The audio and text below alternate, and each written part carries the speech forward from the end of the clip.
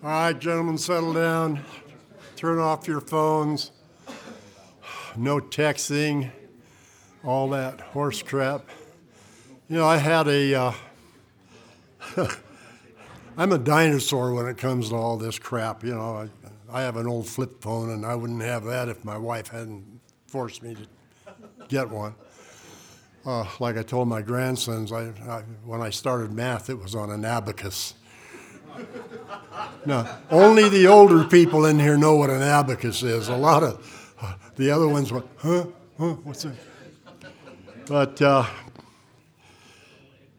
and there's a lot of people in here that probably won't understand my references to our next speaker, whose sobriety date is November 15th, 1967. So that makes him 48 years. I have him by 2. And I really didn't become aware of this person until I had about 5-6 years of sobriety.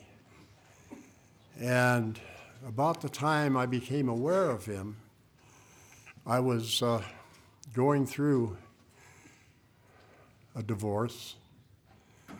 I had the California-style divorce at that time, 50-50. She got everything inside the property lines, I got the streets. And it was a rude awakening that when I never read the papers. I never read papers. Fuck those things. So when my oldest one turned 18 and I knocked off the child support on her, I got a nasty letter from my ex-wife's attorney saying, "You're on the hook till 21. Ooh. I thought, whatever. Dealt with that resentment. But when I was going through all this crap in my life, not feeling the greatest kinship with the females that have been in my life, who just sucked the blood right out of it, I heard a guy at the podium,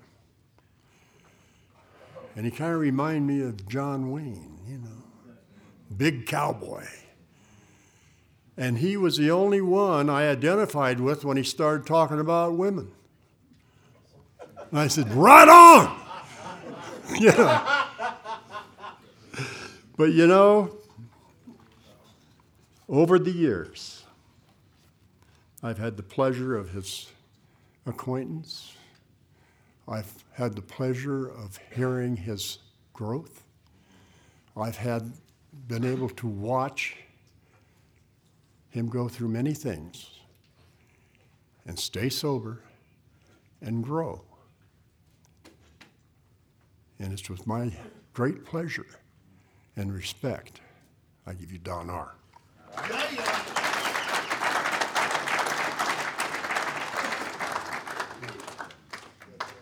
My name's Don R, and I'm an alcoholic. And I'll clear the woman thing up right away. I used to say, from the podium, if you women didn't have that thing you sit on, you'd be in a fucking pasture by yourselves. Now that fits into step 6 and 7.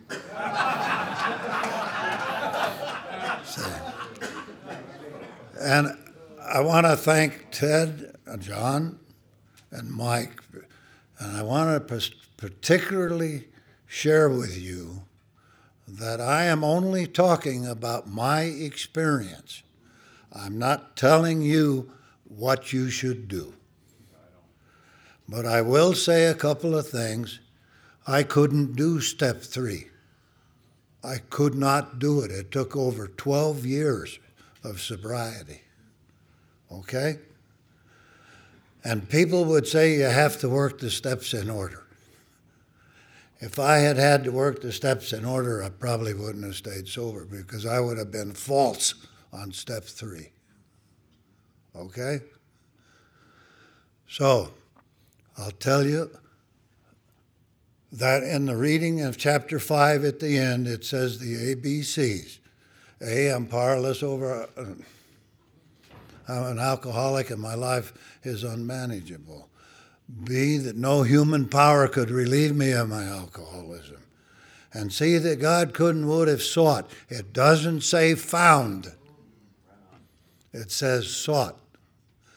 So in 12 years of seeking on a daily basis with the 24-hour day book, I found a higher power, but I couldn't call him God because it smelled of religion.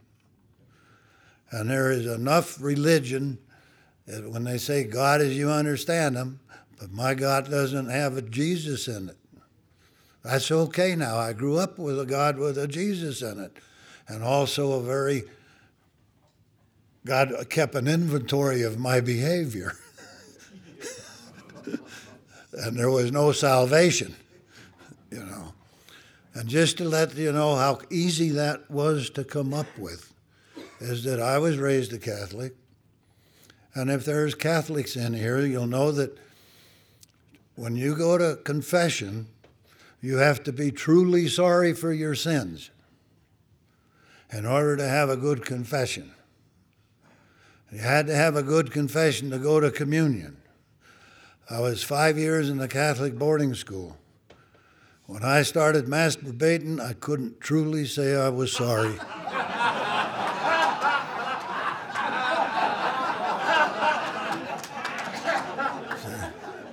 So I was in a lot of trouble with that. And so it took me all those years. And when I surrendered to my higher power, because I've been a belligerent individual, I said, I fucking don't have to like it. But I've had to do it, and I really encourage you not to take 12 years. See? And I did my inventory because my sponsor helped me the first night I met him.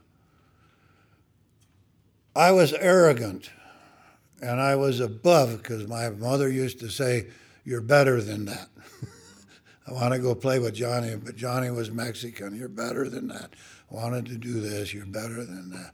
My behavior would be bad. She'd say, you're better than that. But I lost my mother when I was 7. She went to China with my dad. And so I went to the Catholic boarding school, and I grew up in the Catholic boarding school under the tutelage of nuns, no men around. So I had a lot of trouble about manhood. I got my manhood out of fiction and movies. John Wayne was a hero. God. The frontiersmen, I read a great deal of frontiersmen. They suffered without showing any emotions. I even stuck pins in my hands in front of a mirror so that I wouldn't display any emotions, and it nearly distorted my living to where years later a psychologist said that I had the most deadly self-control of emotions of anybody she'd ever met. Nobody ever knows where you stand because you're always the same. So anyway, now we're going to go to steps 6 and 7. And I'm old, so I've taken notes so I just don't ramble. This was before step 6, and it was well said by Mike. We did exactly the same things with our lives. We took stock honestly. First, we searched out our flaws in our makeup, which caused our failure. Being convinced that self-manifestation manifested in various ways what had defeated us, we considered its common manifestations. We're then entirely ready to have God remove all these defects of character, right? And I did that. I took the inventory, a liar, thief, and a cheat, ran around with women, did all this thing. That was easy to write down. I left a few things off because I didn't want to tell anybody in step 5.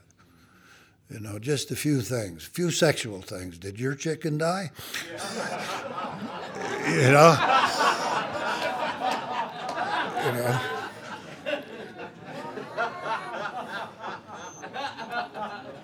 Okay, this step separates the men from the boys, so declared a well-loved clergyman who happened to be one of AA's greatest friends. He went on to explain that any person capable of enough willingness and honesty to try repeatedly repeatedly, big word, step 6 on all his faults, without any reservation whatever, has indeed come a long way spiritually, and it's therefore entitled to be called a man who is sincerely trying to grow in image and likeness of his Creator. If we can answer to our satisfaction with top 6, we're ready to say something like this: My Creator, I'm now willing that you should remove all of me, good and bad. I pray that you now remove from me every single defect of character which stands in the way of my being useful to you and my fellow man. Grant me the strength as I go out from here to do your bidding. Amen. We have now completed step 7. That's how quick it is in the big book. I did that. I want him to remove my defects of character, so I didn't have to look for him. Right? He knows what they are. Right? So I'm done. Well, after 12 years of sobriety, my life's in the shitter. I've already been divorced once. I haven't drank. I can't blame drinking. What happened? To me, I had fought this surrender to a higher power for so many years that I shared with you how I surrendered. At that point, little by little, over the next 36 years, I'm still working on it, I've been able to discover things about me. And part of those things that I've discovered go to I got it written down here because of my, wow, that was easy. What a mistake I made. I'm talking about being done with 6 and 7. Moral nature, not flaws in my makeup. My inventory, most things I listed were of a moral nature, not flaws in my makeup. It took years of additional personal examination. I quickly gave up stealing, adultery, took some time to give up lying, but a life of sobriety was sound, solid. I did the meetings, I was of service, everything appeared to be beautiful. Built an AA persona,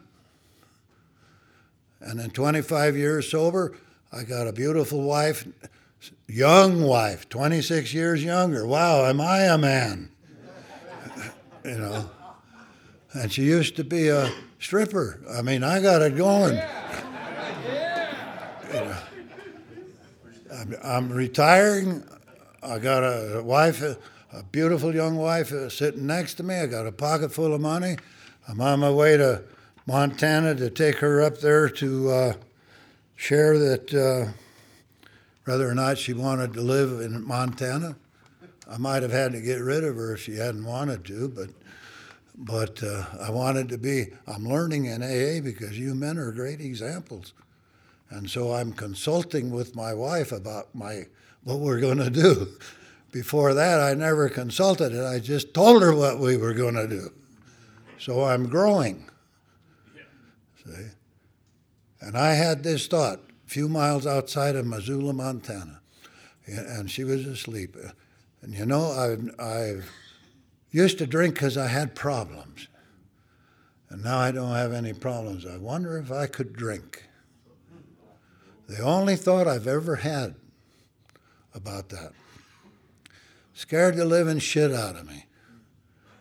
So I woke her up and told her I had to find a meeting in Missoula. I got to that, found the meeting. It was New Year's Eve. Now I got this AA persona, right? So I'm not about to tell people what's going on in me, because that'll injure my persona. 25 years sober and doing that, So I was just going to take in the meeting. But a young girl got up, 2 years sober, said, it's fucking New Year's Eve and I want a drink so bad I can taste it. And that girl gave me the courage to get up and share exactly what I just told you. So little by little, as I'm living and I'm working on 6 and 7, where do I find out how selfish I am? Selfishness and self-centeredness is the root of our problems. How do you become unselfish? I don't like being unselfish. I really don't. I'm perfectly okay thinking about me. So how do you get rid of it? You ask God. Things happen in your life. This is a journey. That's what I really like to share with people. This is a journey. And it's an individual journey. And I'm not going to tell you how to do anything. I'm going to tell you what I've done. Only what I've done. I've had to go through lessons. I have a higher power. I sometimes say to him, would you make the lesson so I can recognize it? It may involve greed. It may involve financial insecurity. It might involve selfishness. It might involve lust. But if you don't look for those things, you won't get there. And I'll tell you how strong the unselfishness is. And I'm not talking about I appear generous. That's an appearance. I had a ranch that we had meetings there, sometimes 200 people. But I didn't start that meeting out of love for you fuckers.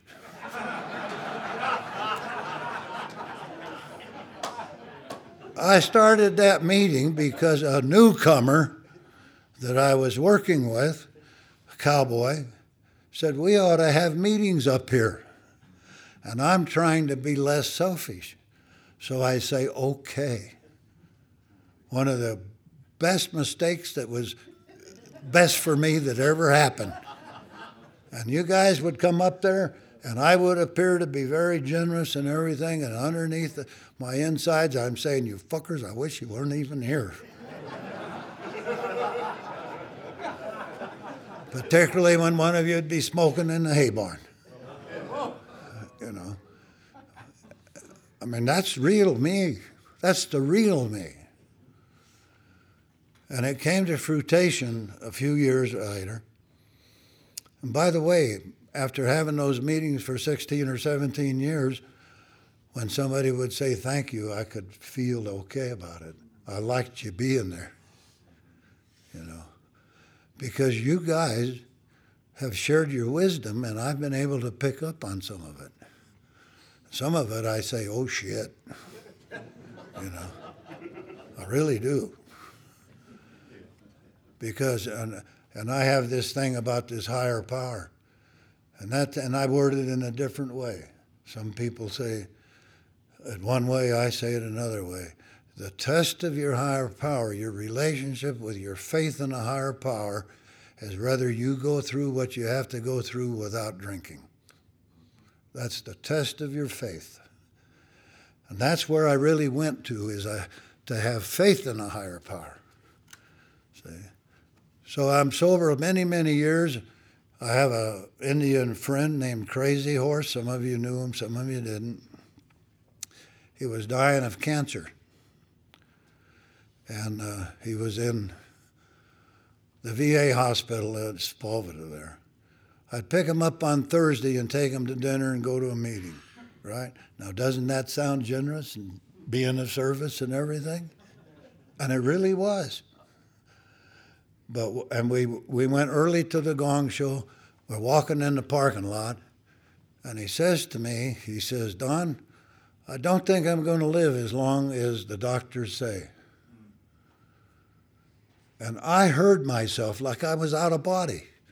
I heard myself saying the most beautiful shit you ever heard. If somebody had overheard it, they'd think, what a prince that Don is, you know. But my real thoughts were, because a lady I really dug had just kissed me off. And my real thoughts while I'm walking and saying this was, you want to hear a real problem? Because it was my problem. So this is where 6 and 7 come in, is to recognize these things. And how do you overcome them? You know, many of you know I have a girlfriend that lives with me. 7 years, and she can't stop talking.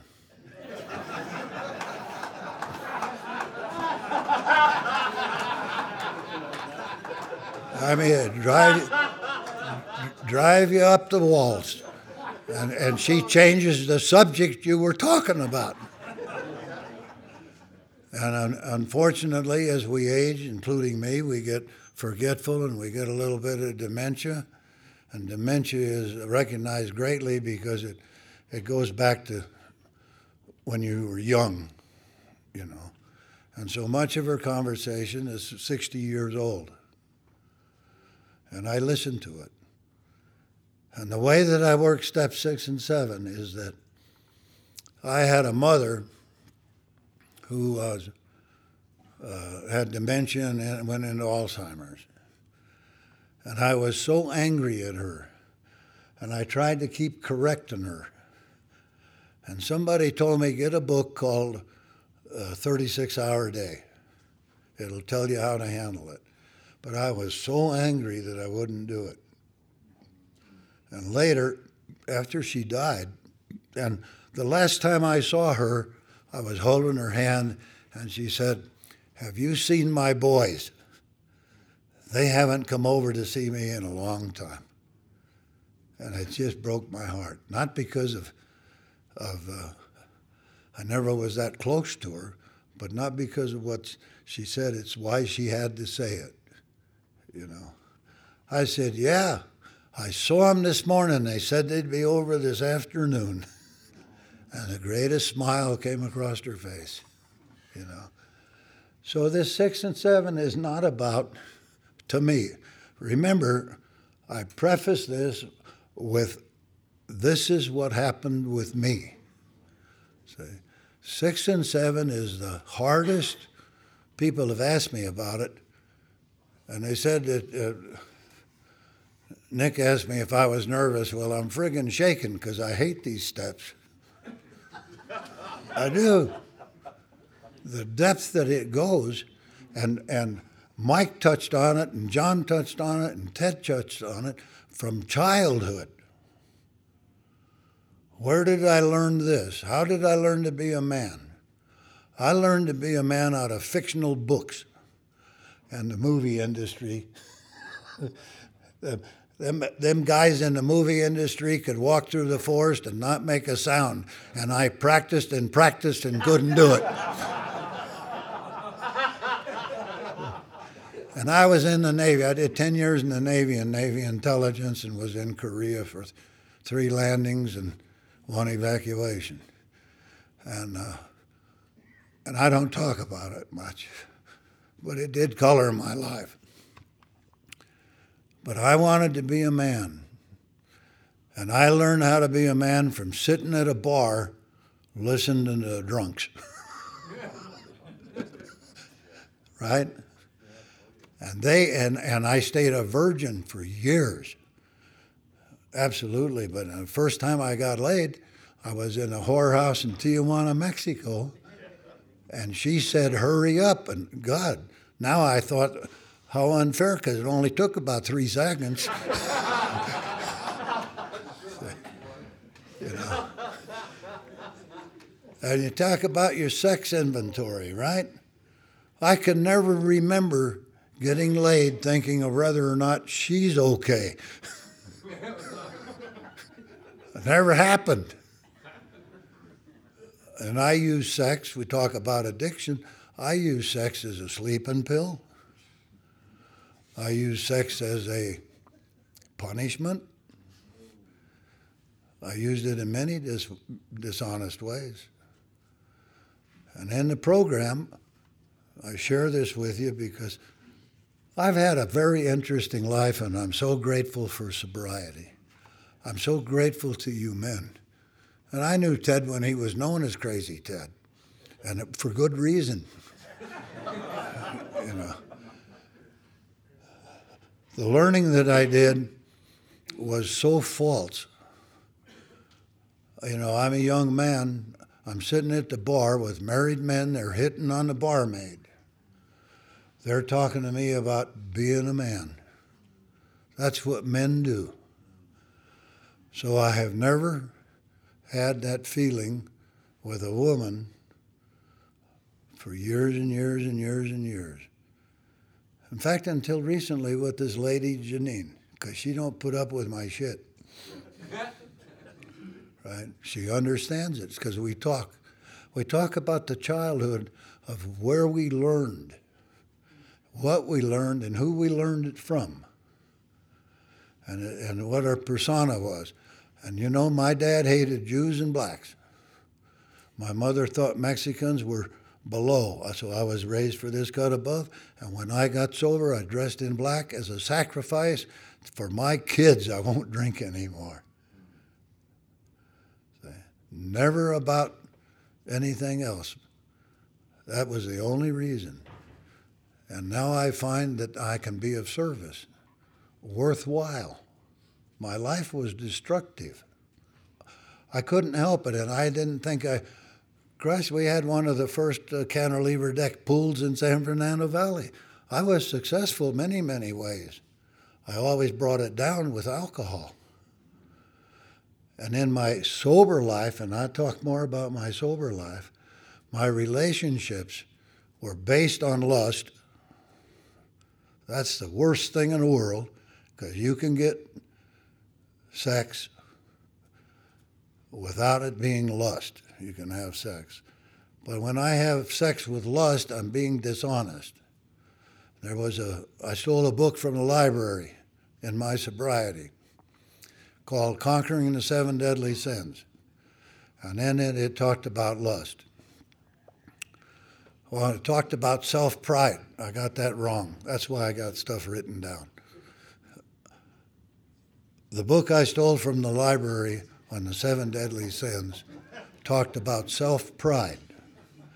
And that self-pride is likened in the book is that you ride by a rock and you see the image of a grand knight, and in reality there's nothing there. I don't hardly know an alcoholic going that hasn't built a life in drinking that isn't afraid it's a house of cards, that one card removed and the whole thing will collapse because that inside feeling isn't right.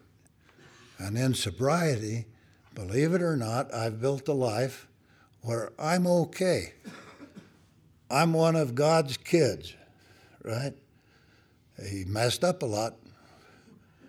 He made me. Did he make me the way I am? Big question. Did he make me the way that I am? Or did he give me a path to become who I am? See? I don't know. But you guys have taught me how to live a day at a time. So a day at a time, in spite of my trouble with the third step, in spite of my failings, I got lesson after lesson. I had a horse, for instance. I had a stud a gelding, and I called him Numbnuts. And he would not tie close to a hitching post. He would just go bananas, absolutely bananas. And I even put a barrel rope on him, back of his front legs and up through the ring on his halter and whatnot. And he threw himself on the ground and banged his head on the ground enough till blood came out of his nostrils. I just could not get that horse to tie up properly at a hitching post. And yet I could take him out for a ride in the mountains and I could tie him, throw the reins over a limb on a tree and he'd be fine. Drove me crazy. Finally, I went to a well-known trainer. He trained Roy Rogers horses. And you know what that man said when I explained the whole problem to him after I've been fighting this for 5 years? He said, why do you have to tie them tight?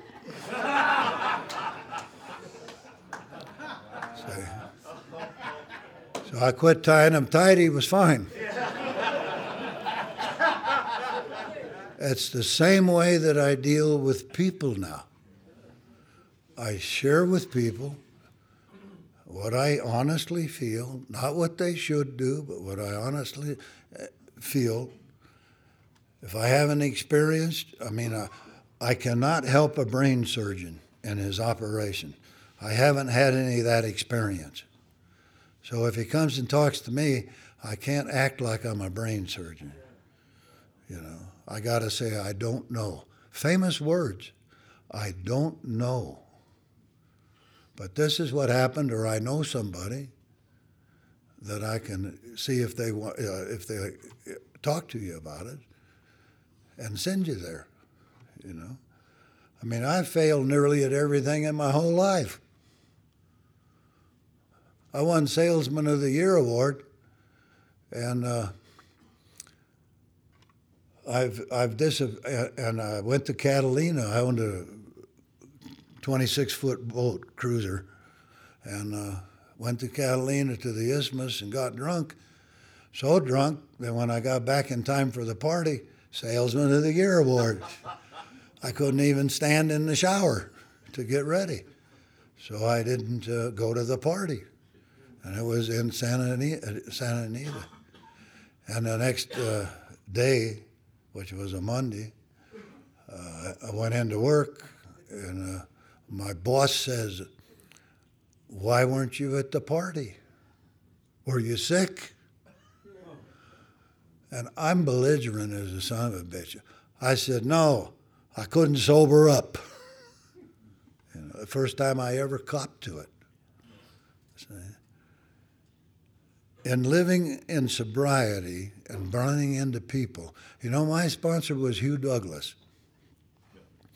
He started my inventory. I was arrogant, and I got lonely. The loneliness has been talked about, and it's beautiful. We all have that. Nearly all of us have that feeling of loneliness. And after I came into AA, and I really, stop and look around. Would you really want to turn your will and your life over to this group? And that's what happened when I came into AA. Ted was there. Crazy Ted was there. There was a guy from the Hells Angel. He'd get up to the podium, you gotta stop to smell the roses. Wow, I'm educated. I ain't that sick, That's what I really thought. But I got lonely. And so I went down to a cafe that I heard they go to a cafe.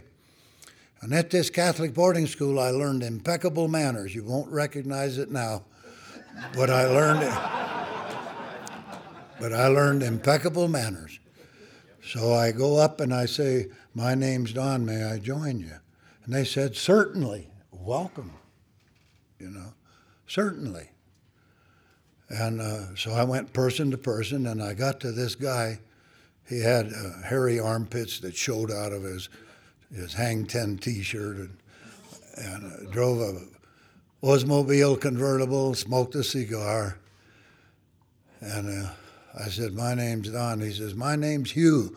Do you want to know something? Now, just being polite, I said yes. He said, you're a goddamn phony. You don't talk to a man of the West that way. I started to get up, and he said, don't bother, you're a coward too. And I got my inventory started.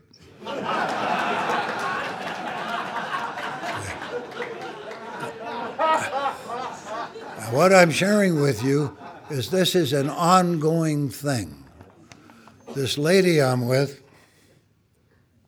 doesn't close cupboard doors, doesn't turn off lights. My very being wants to say you left the light on. You didn't close the door.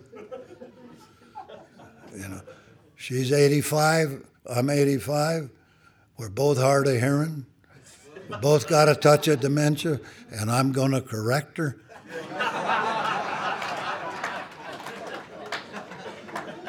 That is recognizing that I have my own things to overcome. My own things to overcome. And she's so generous with letting me live the way I live, because I pee off the front porch all the time. I like it. There's a sense of freedom. You guys, most of you are caught up in what I call a mouse cage. You can't go pee off the balcony. I can. I can walk out naked. Ground squirrels don't care. But I have to realize that there are limits to what I can express, how I can express myself without causing harm. Now, my mother, I want to get done pretty quick. My mother was very happy when I got sober at the Owl Nest. My mother was very happy about that, and she wanted to donate money to the Owl Nest, and they wouldn't take the money at the time. And but 2 years after, when I was 2 years sober, she says, "Do you still have to go around those people?" Well, I want you to know you're my people. I don't fit in the other people. You're my people. You can talk about the chicken. Really. You don't even put a moral judgment on it. And I learned that. And another thing that I learned, and it shows up in 6 and 7, is to live transparent. And in living transparent, you get a freedom that is unbelievable.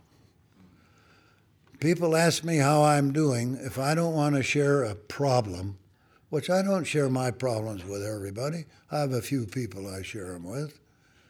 If I don't want to share a problem, I'll say, fine, my pants are dry. It's better than life used to be, because I keep that paramount. My sobriety is paramount in my life.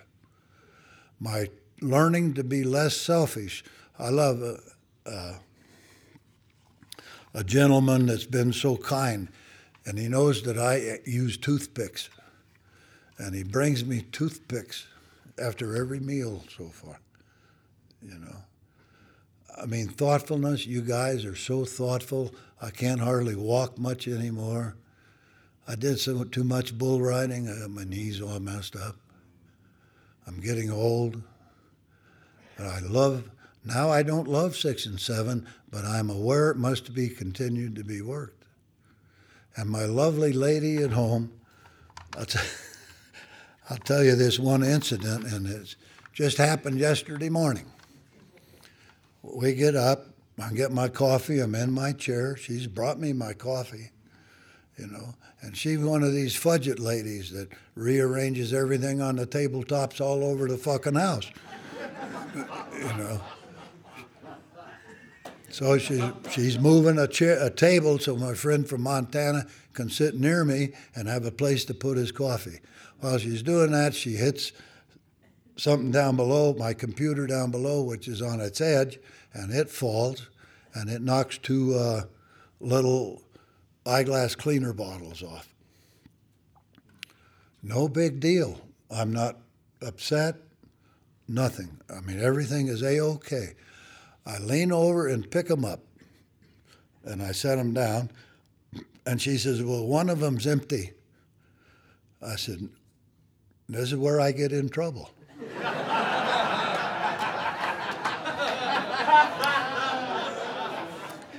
And this is where I have to learn to apply step 6 and 7.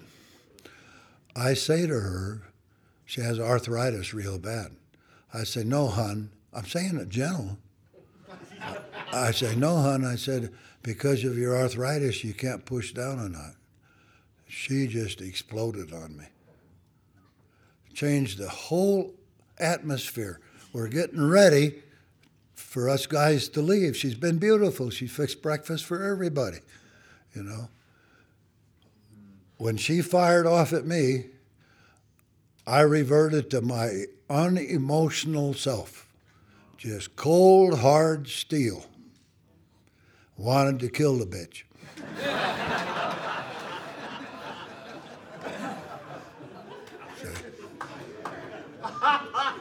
I'm still working on 6 and 7. I have to work on 6 and 7 because, and I was sharing with a man, he gets angry because somebody passed him. He already passed somebody breaking the speed limit. And then somebody passes him and he gets angry. Right? I'm still working on that stuff, you know. And Ted remembers Jim Wary. But I had a man and we were at a meeting and we were walking out of the meeting, and in fact, I'll spend a minute and tell you about 2 stories about Jim. We walked out of this meeting and I says, God, I've never been around so many crazy people in my whole life. He says, oh, I was so comfortable I didn't notice. Amazing. Hugh Douglas told me, you got to give everybody the same rights that you've taken. Now, I have passed people. I have slowed people up. I have inadvertently, not intentionally, changed lanes and caused them to have to put on their brakes. When you go on and on about it, I got nothing to get angry about. Nothing. Absolutely nothing. If I give you the same privileges that I have taken, I got nothing. I've lied. I've stole. I've committed adultery. The only thing I haven't done is knowingly kill somebody, but I did while I was in the Navy in Pearl Harbor. I had a great buddy, and we drank and played practical jokes on each other. And we coming back, and he walked off the end of the pier. A son of a bitch is playing a joke. So I sat down, waited for him. Never came up. Oh, fuck him. I went back aboard ship. Next morning, he was reported missing, and I shared that we had walked down the pier, and they found his body under the camel that is put down in the water to keep a ship from rolling against the dock. I still feel that to this day. And how do you make amends to your kids? When I gave them a good living, they had Catholic school, they had, I gave them a good living because my idea of a man was to furnish the family money and then I could fucking do what I wanted. That was my idea of being a family man. I have set all 3 kids down. And by the way, my youngest kid just retired from the FAA as an air traffic controller, 56 years old, a millionaire. And I tell him this, and this is gorgeous. I tell him this, I hope when I grow up I could be such a good father that you are, because I wasn't. I've never had family feelings. Maybe it's because of the boarding school. I've never had family feelings. My girls are tickled pink I don't interfere in their life. If you were to ask them, they tell you they adore me, and they do. And they say one of the things we're most grateful for is that he doesn't interfere in our life. You know? And I've learned that from you. Live and let live. I know my oldest girl asked me if I wanted to contribute to her son's great 16-year-old birthday with a new Mustang convertible present for his 16th birthday. Well, I didn't erupt because I'm getting better. But if you'd have read my mind, it would have been bleeped forever, you know. And I told her no, I didn't care to participate in it. Later, when I learned the school he was going to, which was a high prestigious Catholic preparatory school with a high tuition, and the kids drove BMWs, Mercedes, Mustang convertibles. My daughter and her husband were making about $350,000 a year.